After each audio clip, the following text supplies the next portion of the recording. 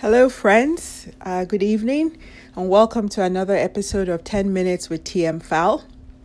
This evening, we're going to be talking about being present. And this is something we talk about a lot. We hear a lot about being present, being centered, being aware. There's a lot of talk about meditation and gratitude. These are all so important. And I'd like to just focus in on why it's important to stay present. So we know life is really about the past, the present, and the future. And the present is the only thing we have right now. So the present is where you are. It's what you have.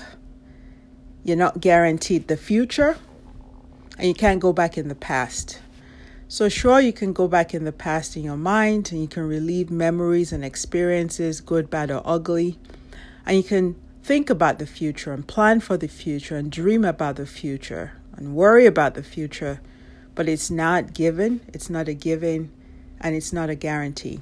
What we have is the present, and that's where we need to be. So why aren't we present a lot of times? Well, sometimes we're distracted. Sometimes it's just romanticizing the future.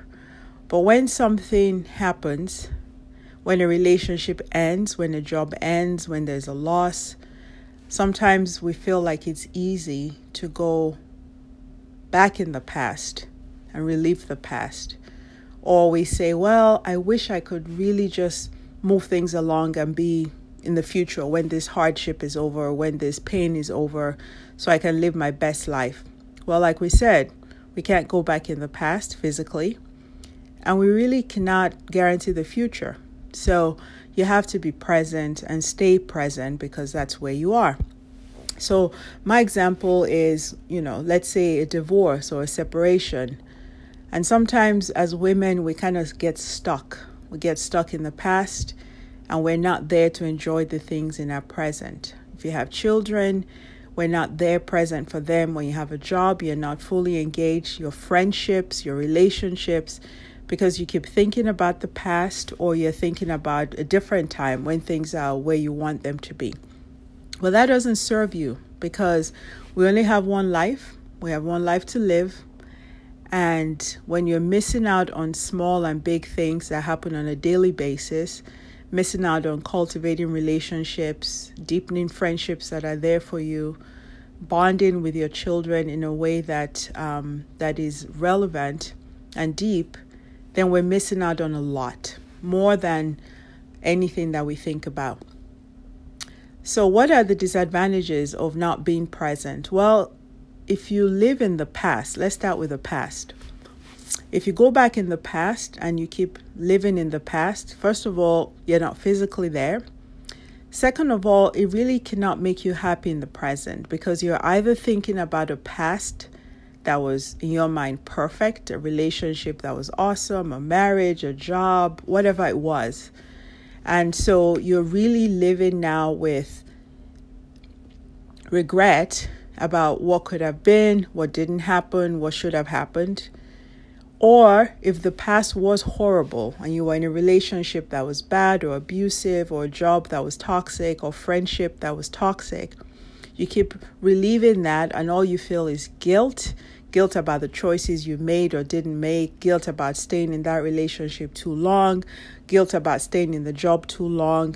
You're angry, you're upset, and it doesn't serve you well. So the past is important because we do have to reflect on the past.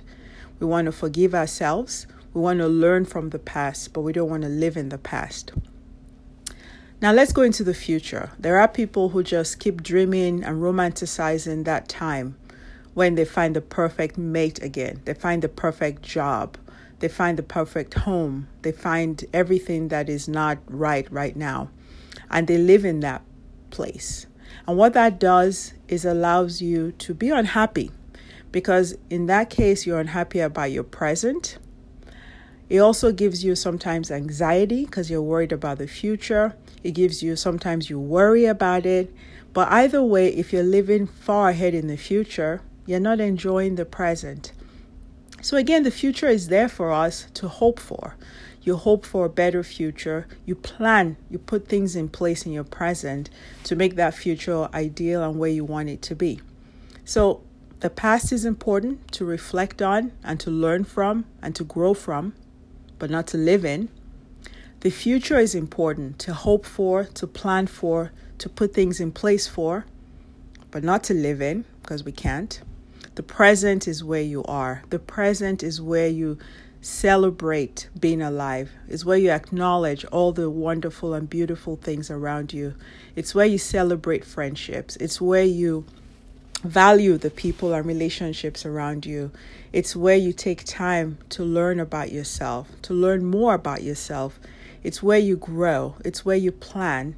It's where you put things in place for that future self, for that future that you want. It's where you put steps in place for personal growth. It's where you celebrate victories, big and small. It's where you acknowledge the awesome person that you are. And so the present is where you are. And when you're not fully engaged, you miss out on a whole lot of things. And that really says a couple of things. It says that gratitude needs to be cultivated more, because when you're grateful for being alive and for the challenges and knowing that they're there for a reason to help you grow from, that gives you a sense of peace in the present. It also allows you to take time to put things in place. Now, one of the things that makes it uncomfortable sometimes to be present is when we're so in the past and we haven't forgiven ourselves. So when things end, when relationships end, when marriages end, when jobs end, when homes collapse, when whatever that loss is, we need to reflect on it, own what part we played in that process, and then forgive ourselves. When you're not worried and you're not living in guilt and fear, then you're able to be present. So guilt sometimes is what keeps us from fully engaging. And then fear and anxiety about the future based on our present sometimes allows us not to be comfortable in the present. So bottom line is, we want to be present because that's where we are. We want to be grateful for being alive. We want to be thankful for the relationships and the people in our lives. We want to nurture and grow. We want to replenish and renew ourselves, our minds, our bodies, our souls, our spirits in the present. We want to be able to put things in place for that future self, that future situation, knowing that the actions and steps and things we do in the present is really going to inform what happens in the future. So my friends, as we round out, bottom line is be present, because that's where you are. It's what you've been given. It's what you have. You can't live in the past. You can't live in the future. We reflect from the past. We learn from it. We grow from our experiences. And hopefully they make us better in our present. Not bitter, but present. And as we plan for the future and hope for better things and want better things in the future, we don't live or romanticize the future. We don't have anxiety about it or worry about it. We live in the present, putting things in place for that future self, and learn to appreciate and nurture the relationships that are present for you. So again, this is 10 Minutes with TM Fal, encouraging you, my dear friends, to be present. It's all we have. Learn from the past, be hopeful for the future, but stay firmly grounded in the present and appreciate everything the present has to offer. Thank you. It's been fun. 10 Minutes with TM Fal.